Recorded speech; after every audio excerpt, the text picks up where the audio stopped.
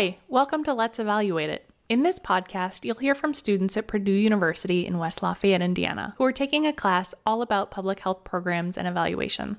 Highlighting some of the biggest issues in public health today, we're going to bring in some of the coolest people we know to talk about some of the coolest things they know. 15 students, 1 pandemic, and 6 feet apart. We're ready to learn something new. We hope you are too. So, let's evaluate it.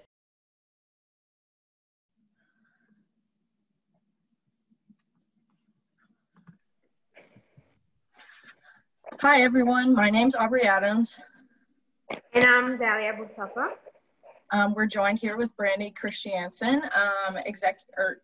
He is the CEO and President of Mental Health America, Wabash Valley region.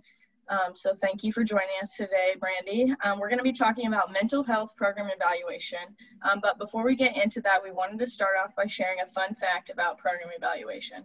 So according to Rose and Davidson from a chapter they wrote called An Overview of Program Evaluation can be traced back all the way to the 17th century, although the modern version of it exists in the 20th century development.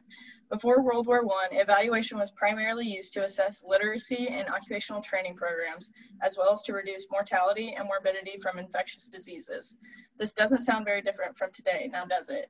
Then, as social science research grew, so did program evaluation practices. During World War II, program evaluation was used to monitor soldier morale and evaluate personnel policies and propaganda techniques.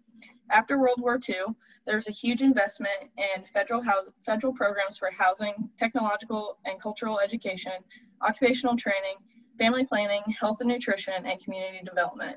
With that came a boom in the need for program evaluation, and by the 1960s, there were numerous books and articles out about evaluation research.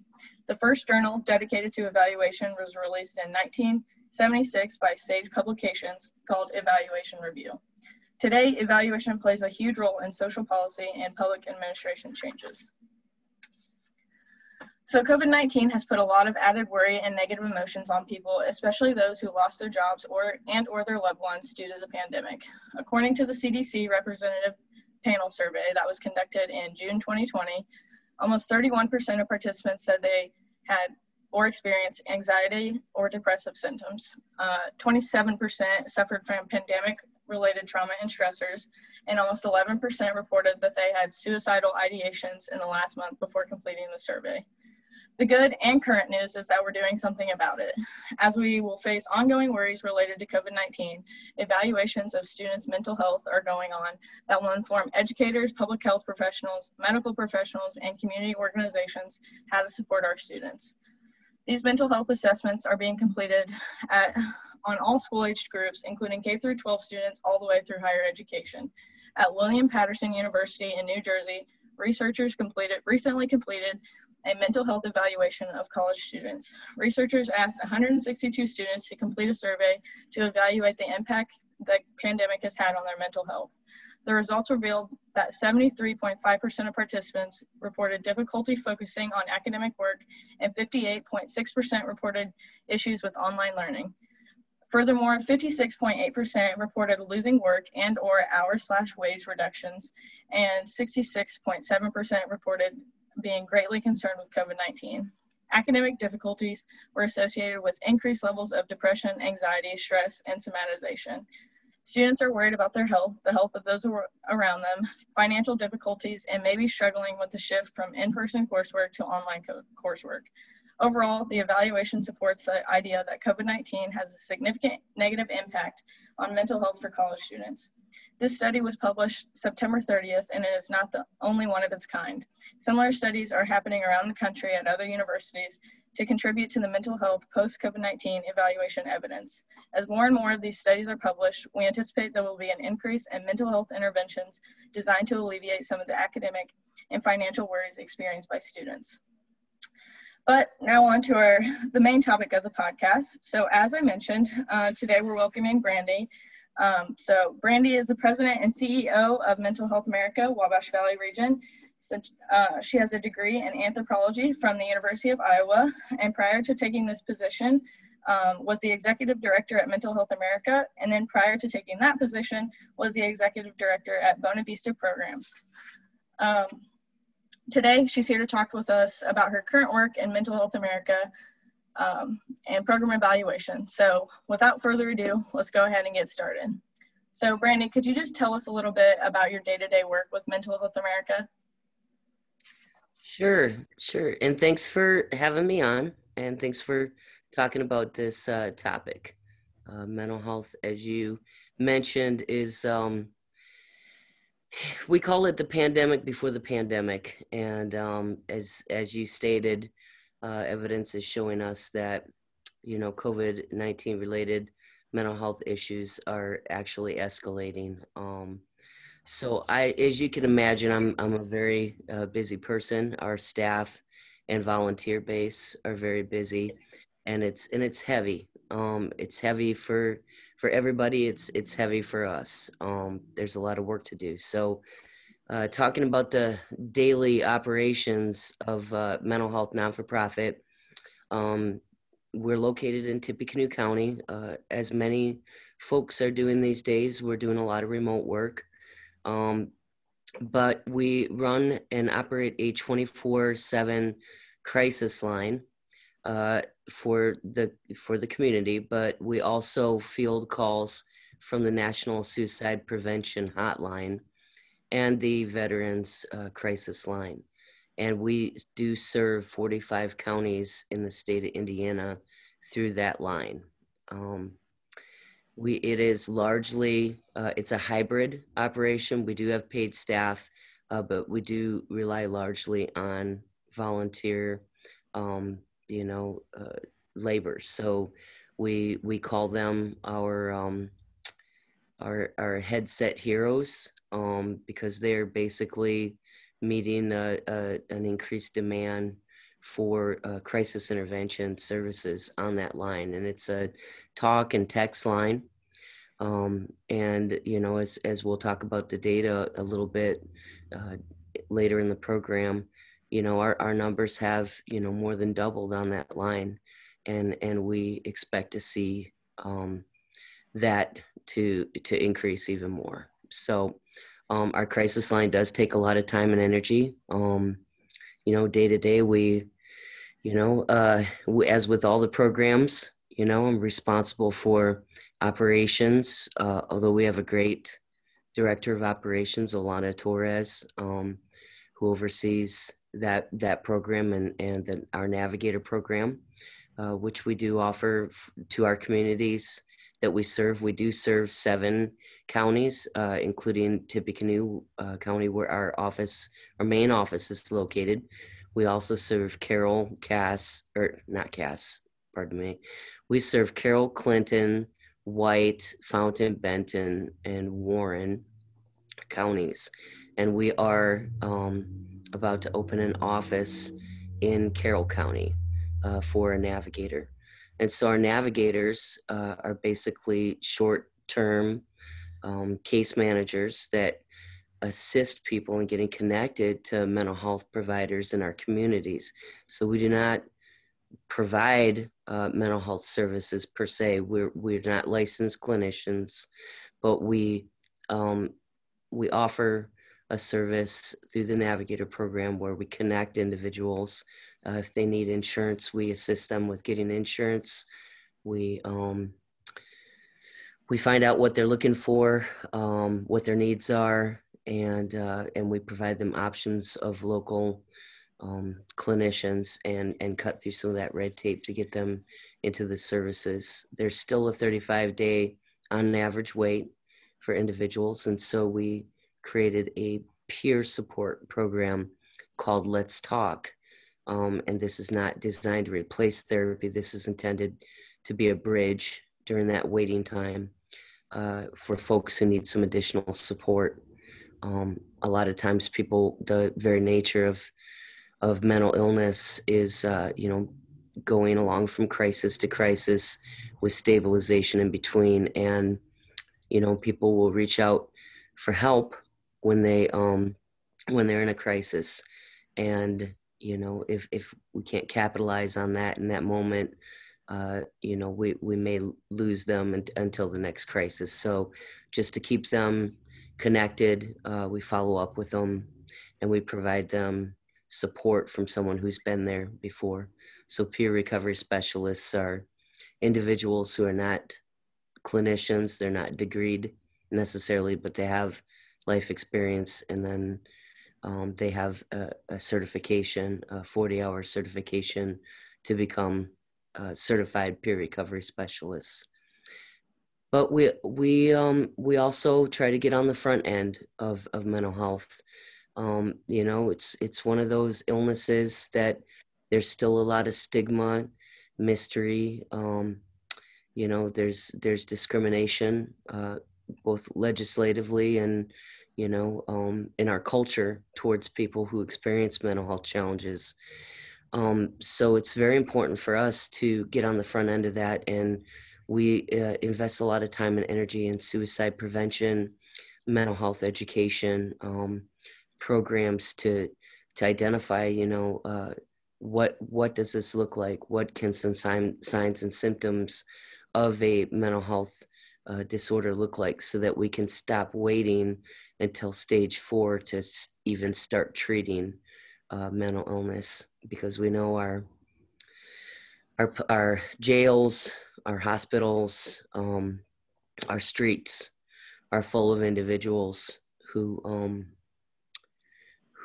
didn't get the help that they needed until it became a crisis, a stage 4 crisis. So when we say stage 4, you know, we're talking about an interruption in education, homelessness, joblessness, incarceration, suicide, and overdose.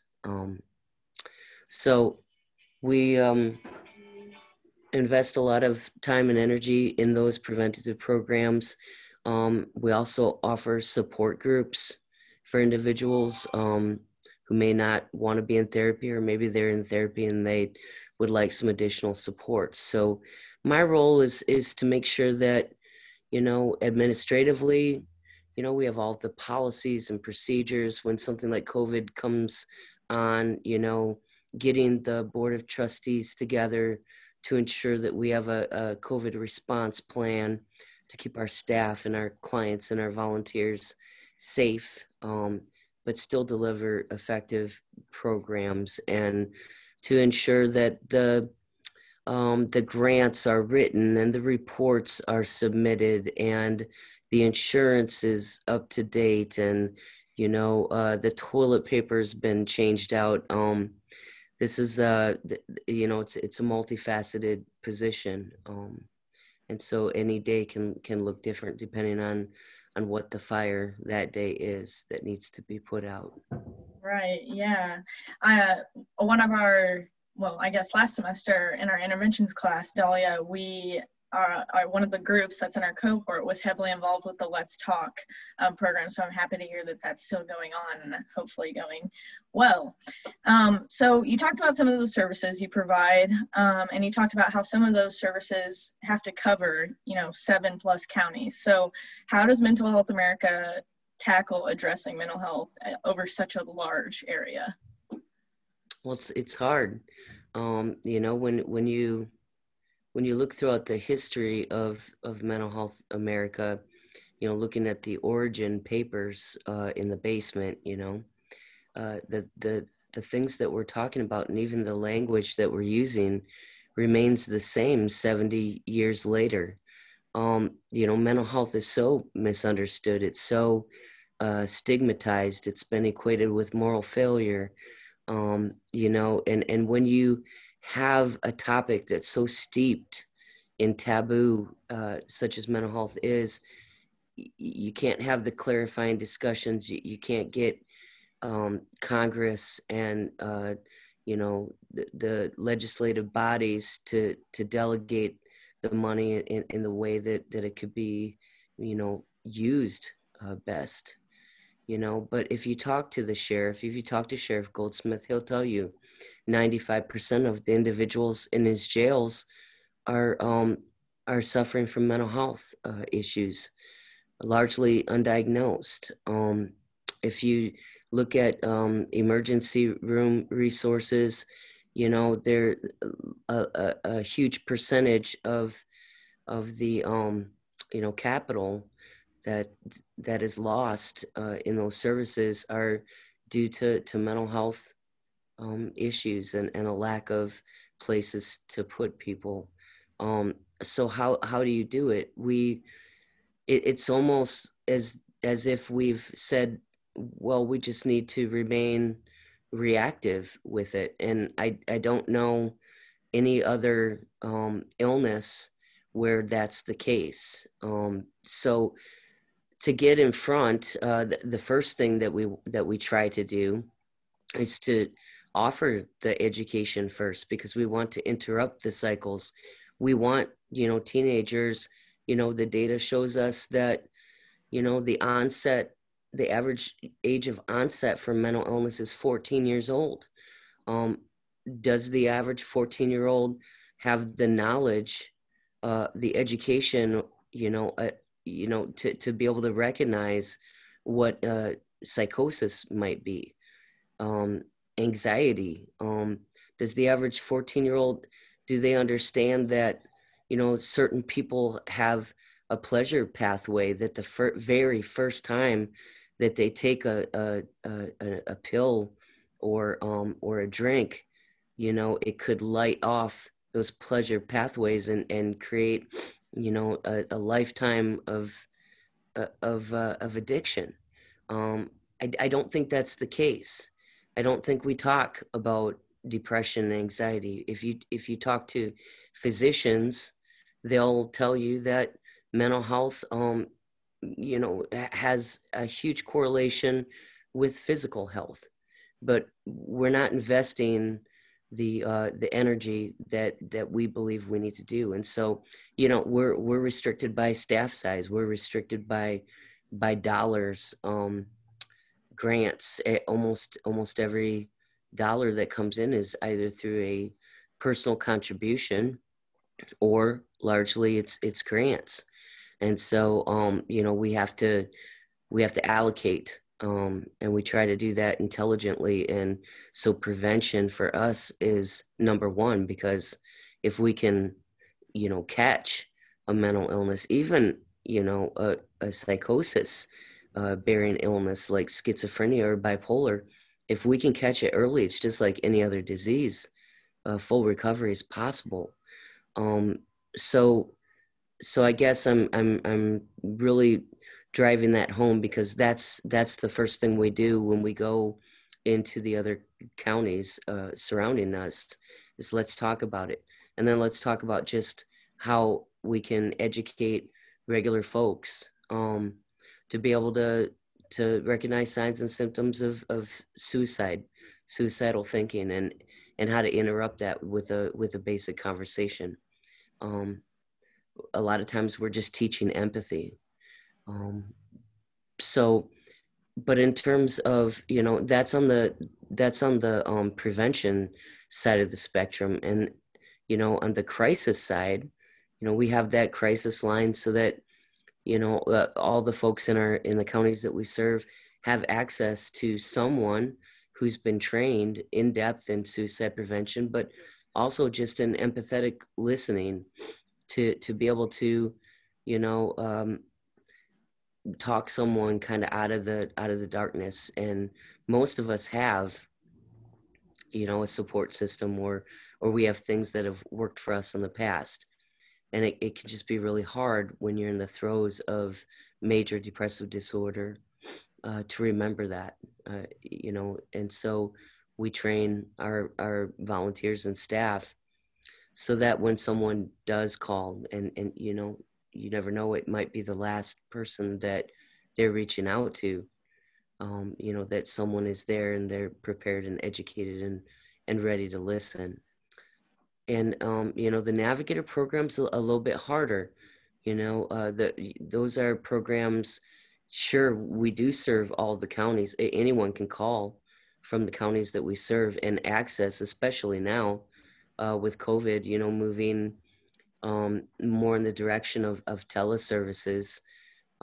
It's almost easier to serve all of the counties in a post-COVID world, just because of the actions that we've had to take to remove barriers and make things accessible in the middle of a pandemic. It just organically increases our ability to serve those counties. But bricks and mortar, it's a big deal that we're able to open an office in Carroll County, and that's through a grant. So, we're largely dependent upon the money that we raise and the sources of that income.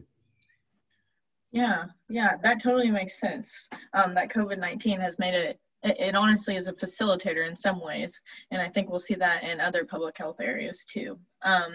But who do you think is using your services? Are there groups of people or maybe age pockets that are using it more frequently? Who do you see the most utilizing your services? Yeah, and that's a great question, and it is largely dependent on which program we're talking about. There is culturally more of a barrier for older folks. I know I've been called a boomer lately, although technically that is not true. My mom is a boomer. I'm not a boomer. But just I'm being facetious, but the old school sort of culture of reaching out for the mental health help is a little bit more difficult, I think, for our older age groups. And I'm not saying that we don't serve them and that we don't proactively try to serve them. I think the way that we serve them the most is just through our presentations and education. But when we're looking at our screening data, we can clearly see that we're serving a younger population of self-help seekers. 18 to 24 is our largest demographic. And on the screenings, it remains around 69% females that are accessing, and right around 30%, with a 1 to 2% variation for non-binary gender folk. But if you look at our navigator services, it's not quite as gender divided. It's probably more like just over half, about 55% of our clients are female and 45 are male. And on the crisis center, you're looking at about a 50-50. But again, the statistics that we have show that the 18 to 35 year age group are the ones that are reaching out the most for help. And that just could be a cultural, just a response to better education. Yeah, I think we're seeing a lot of demographic and generational changes with that age group, so that also makes sense. What evaluation strategies does Mental Health America use to determine the effectiveness of your programs? Yeah, and again, that's largely based on the program. So the education programs that we offer are evidence-based. So part of the being able to call a program evidence-based is that there's built-in evaluation processes that are outside of our influence. And so, for an example, if we teach QPR, question, persuade, and refute, and refer, which is a like a suicide prevention 101, participants will be asked to submit an evaluation into the national database, and we wouldn't even see those. And the same as with mental health first aid. So those are submitted, to the third part, to the accrediting, entity. For the Navigator program, and it's kind of funny, and it's not funny, haha, because I have to do all the reporting. But I think I'll go to the crisis center next.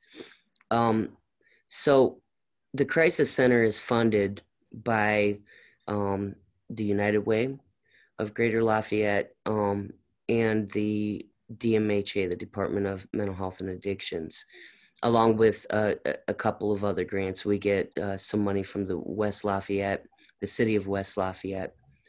And so because we go through the American Association of Suicidology and the Lifeline National, for the National Suicide Prevention Hotline, we have numerous reporting agency, numerous reports, numerous metrics and key performance indicators that we're responsible for.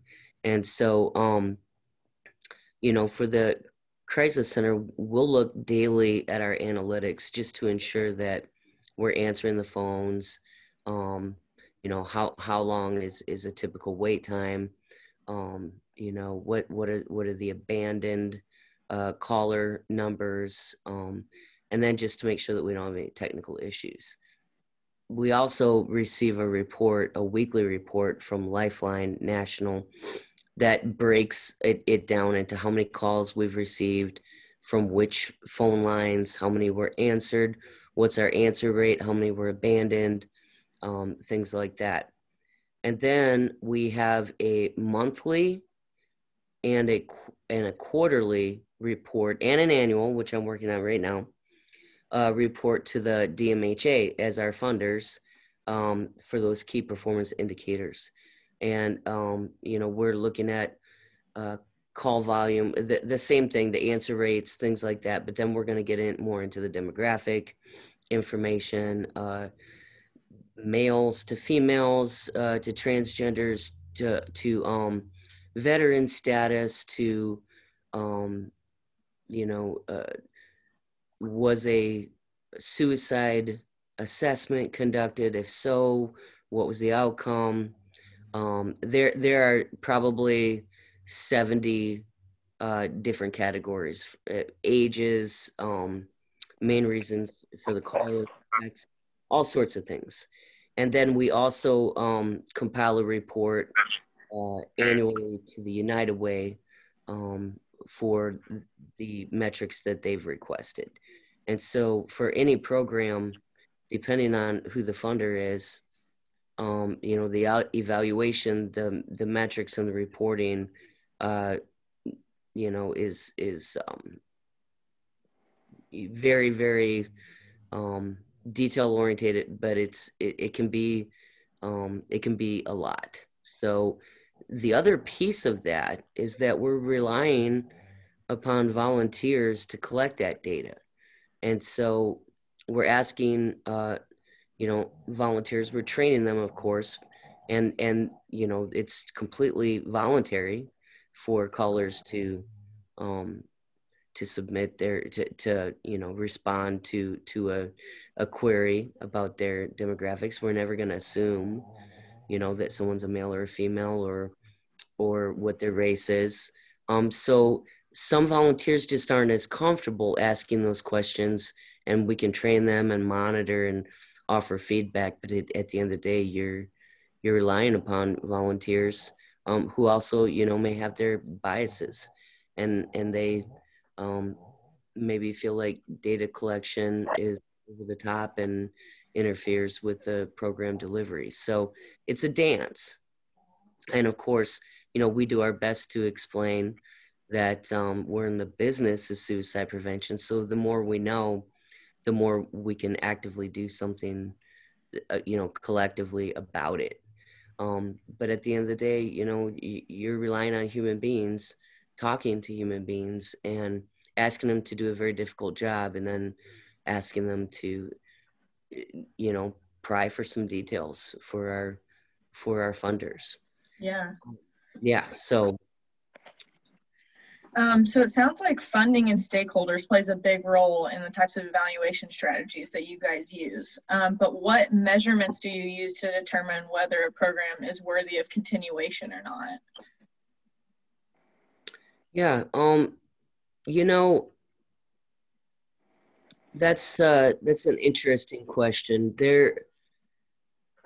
It's very difficult to decide that a program should no longer be continued. And in the case of MHA, we have a board of trustees, we have an executive board, a sustainability committee, and then the board itself.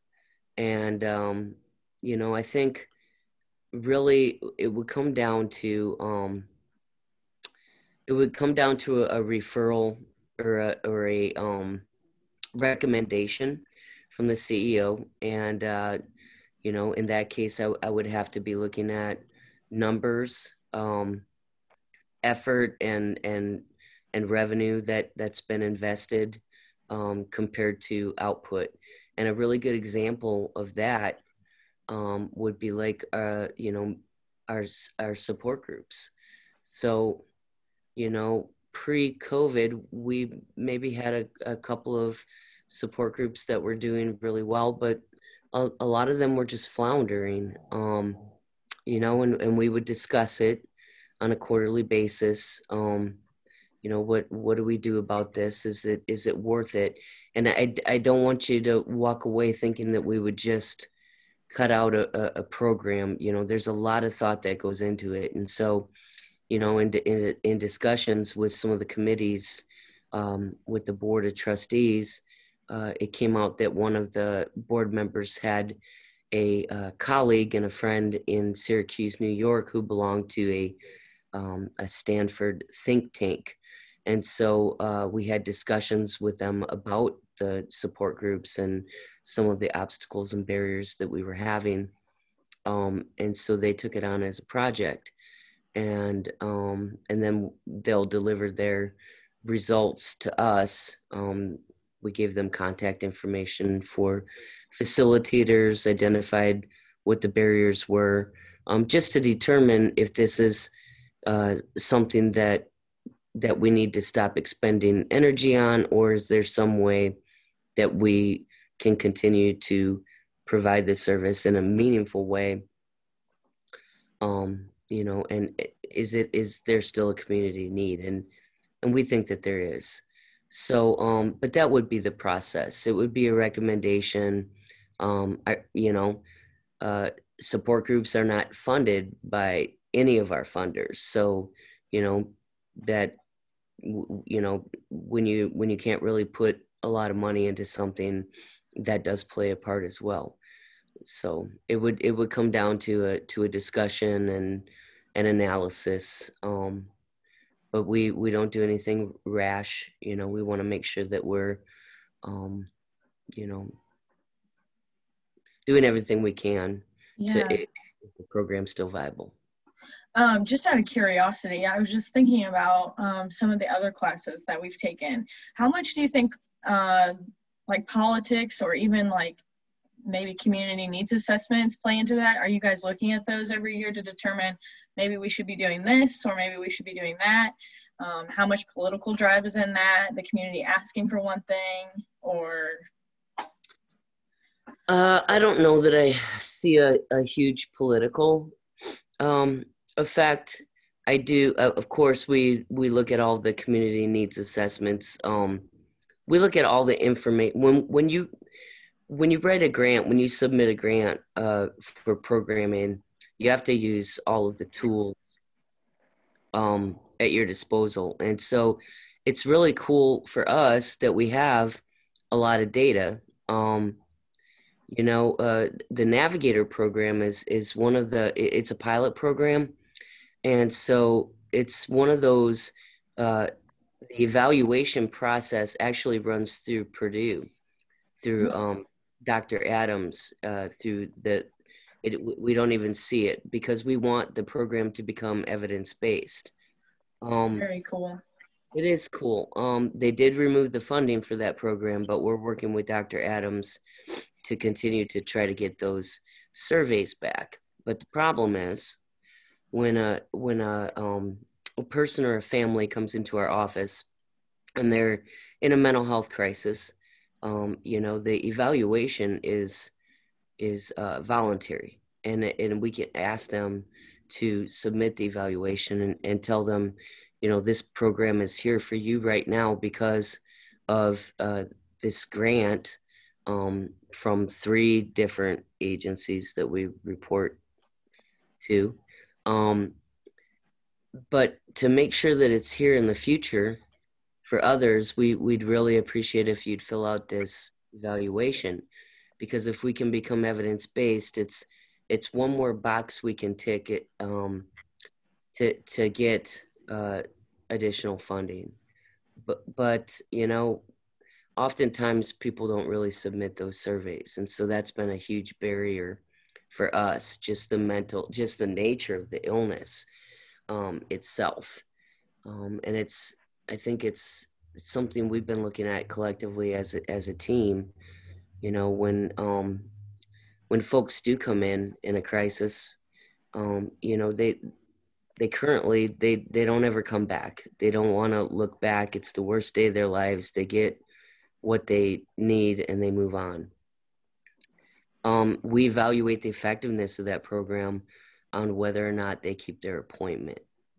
But in the evaluation that's, you know, conducted by Purdue, you know, what we're looking at is it's a 6-month, it's a 2-part 6-month interval evaluation survey, and it discusses contact with the law.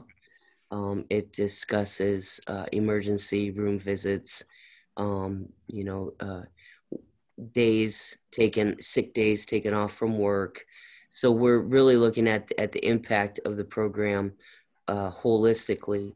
Are we able to connect people to services and keep them employed, keep them out of trouble out of legal trouble, and out of the emergency room departments? So that's how we evaluate that program, and I like it because it's you know, it gives us an avenue for future funding too. But when you look at all of the data that we get through our screenings and our crisis center and our navigator, and then hopefully here with the Let's Talk, you know, we're looking at a bunch of information that is kind of pieces to a puzzle. And, you know, small staff, limited resources. And so we look to partners. We have a university right here. We did have a class offered to look at our data collectively, to answer some questions. But, you know, we have this data. The hospitals do the community assessments. You know, I'm guessing our funders like NCHS and Community Foundation and United Way, I'm guessing that they all want that data too, for the bigger picture. You know, the state, I mean, for many months, the governor was receiving our call information to the crisis center per his request. But we have to find a way to put it all together so that we have a roadmap, so that we can, you know, address the mental health issues. And that's what the Navigator program is a bigger piece of. But there's, you know, we're always looking at ways to get an even bigger picture. So, you know, we're excited at the relationships that we're building with Purdue just in the last year. And I think it's going to lead to even more opportunities to be able to, you know, as an anthropologist, you know, to be able to look at the data and see what the future will hold if we do something about it, and what it will hold if we don't do something about it. And that's the type of information that you can take to your legislators, you know, hopefully, and get some resources and some action. Because it's, I mean, you can throw money. I mean, we're watching it happen with the opioid crisis. You know, you can just throw money, but if it's not organized and if it's not data driven, the taxpayers aren't really getting a lot of bang for their buck. Right. Yeah.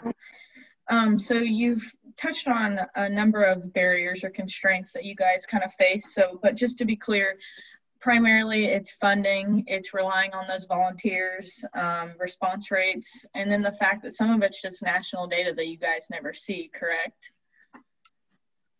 Some of it, I mean, we don't see it. Obviously, we can see it in our region and in our state. But the Lifeline National are the keepers of the data, and so from a national perspective, you know, it's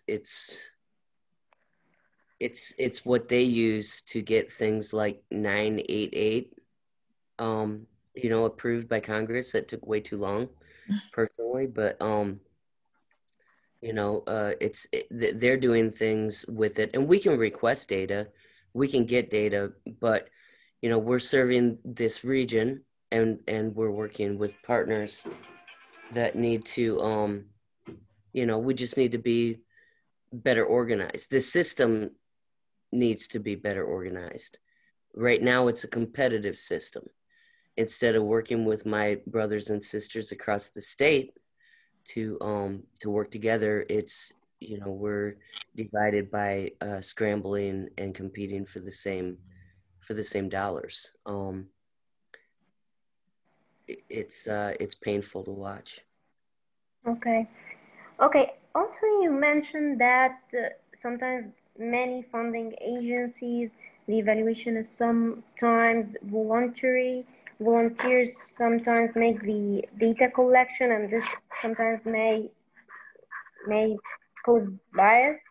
So, is there any other real constraints that you face during conducting any intervention?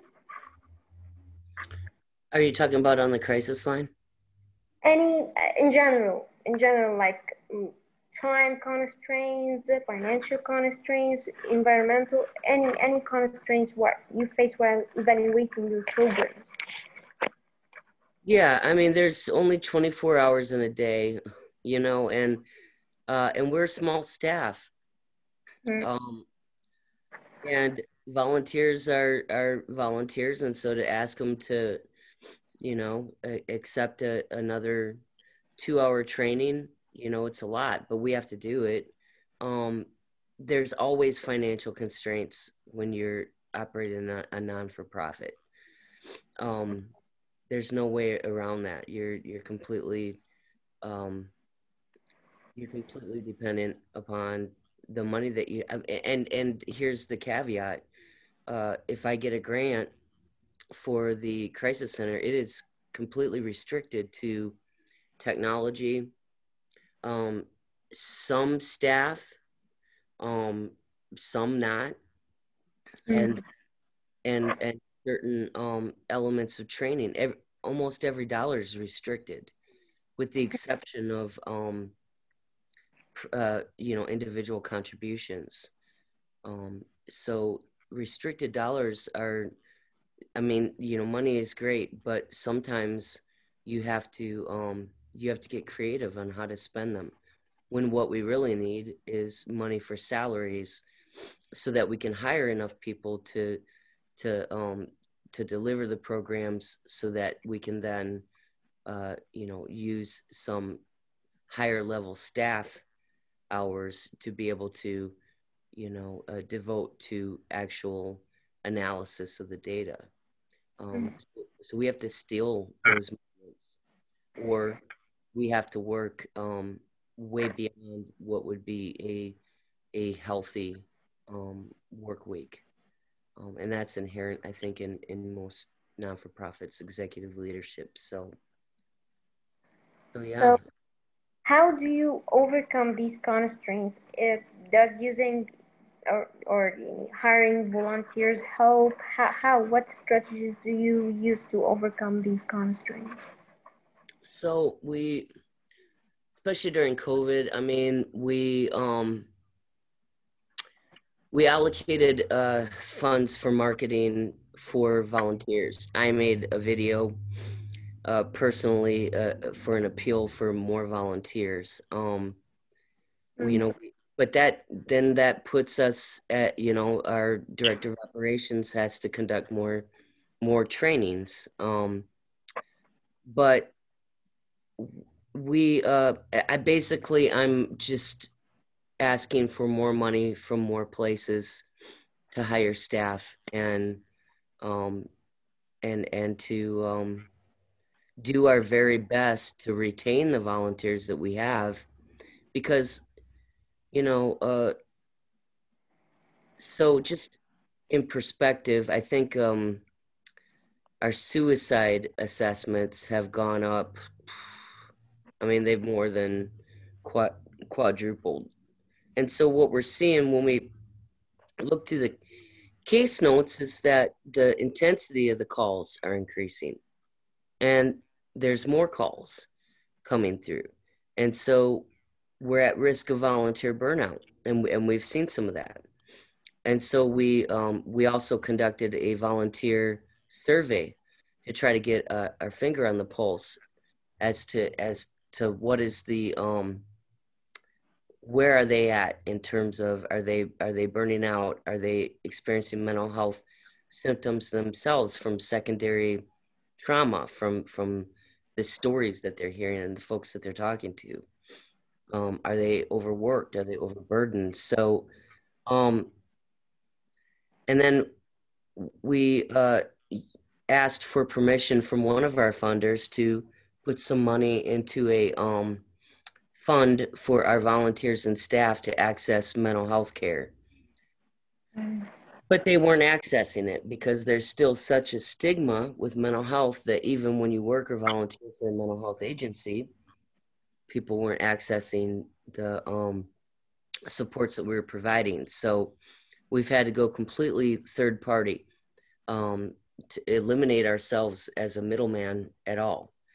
And, we're in the middle of that right now. It's really just spending a lot of time trying to figure out what the barriers that we can't even see because of our own bias. It's just me thinking, hey, we're talking about it. We're putting it out there. We're providing the supports, and just not recognizing at the end of the day, we're still dealing with it here, the stigma. So it's like it's just a never ending I don't want to use the word game, but you're just always trying to figure out, why isn't this working, and how can I make it work, and what am I not seeing? Okay. So now I just want to connect mental health and the current pandemic more. So you told us about many wonderful approaches Mental Health America has taken, but are there specific approaches that we're taking specifically for mental health during COVID?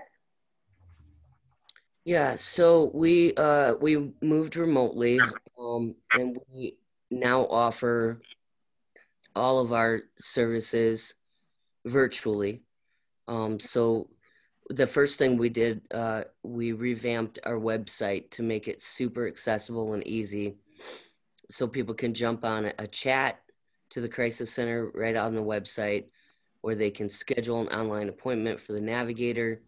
They can then attend that appointment via telephone. With Let's Talk, we try to do the same things and even offer the virtual platform. And then we moved our support groups online. And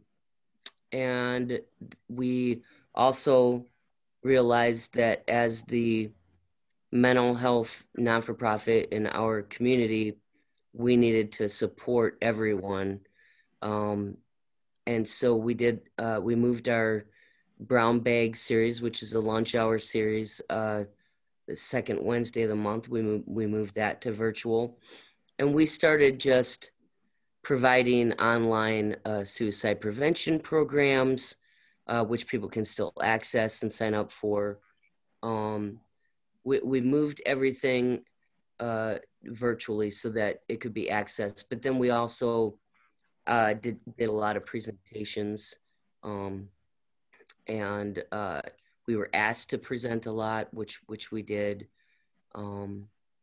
And we've done a lot with Purdue.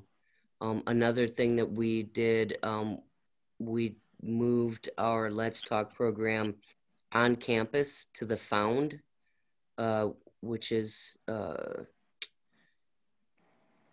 it's faith-based, but but it's not required that that people accessing the Found are of any faith at all. They have a food pantry, and we felt like we would be able to provide more access to our program at the Found. So yeah, we've done quite a few things to try to make ourselves more accessible, because we know what the mental health needs are right now, or at least we know that they've increased, and we have a good idea based on our data. And so we wanted to be able to provide all of our services online. And I think we've done a pretty good job of pivoting on that. Okay, is any kind of evaluation taking place to determine people's satisfaction with these new programs and online and accessing website? Well, I mean, in all of our programs, there are evaluations. They're self-reporting. I don't have anyone can email me through the website. It's a very generic email, mha@mhawv.org. But in terms of satisfaction for the website, I don't think I have anything like that in place. I do know that we've increased our Spanish speaking services. We're using a language interpreter, which we still have, but we've been hiring or recruiting and hiring more Spanish speaking staff and volunteers as well, because we noticed that there was a gap there for that too. So great. Okay, the last question. Do you have any suggestions for current public health students on how to be better program evaluators? How to be better? To become better program evaluators? What do they need? What do they have to do? How to think about it? How to think about the program evaluation? Do you have any suggestions? Any recommendations? Yeah, I would say I don't know if you've heard the saying. My grandpa used to say it: measure twice, cut once. And that was for carpentry, of course. A lot of times we know what we want the data to say. And I think that's true with anything, the scientific method. I mean, we're no different than anybody else. We want our programs to be successful. But a lot of times the most important data is not what's there, it's what's not there. And one thing that I've found personally is that there are so many things that we miss when it comes to evaluating programs. And, we want to be succinct about how we're asking, because if we, have long floral evaluations, we get lost in a sea of information. But I think it's important to look at your data sets and, ask someone outside of that, that's not really embedded in your programs. Ask them to look at it, and then kind of always be ready and willing to look at what's not there, and why am I not getting the information that I need? Because it's usually something that's the fault of the questionnaire, or it's something that we're not seeing or we're not thinking. There are so many barriers, and I think it just takes years and just commitment to recognize fully what the barriers are. But when you find one, it's like such a aha moment. To be really effective, you really have to put your ego and even your sometimes your mission aside, because it can be really unexpected. The barrier, the reason why you're not getting what you need. And I know that's kind of a roundabout way to say it, but in a lot of ways, it's just like check your biases, right? And I think there's kind of a dirty stain to that word right now, but we all have the way that our brains work is completely different than on an individual basis. Just if you really want to get at something, just don't stop. Just keep looking at it, look at the process, and look at the trends, and be open to being surprised, and then have fun, because data can be fun. Yeah.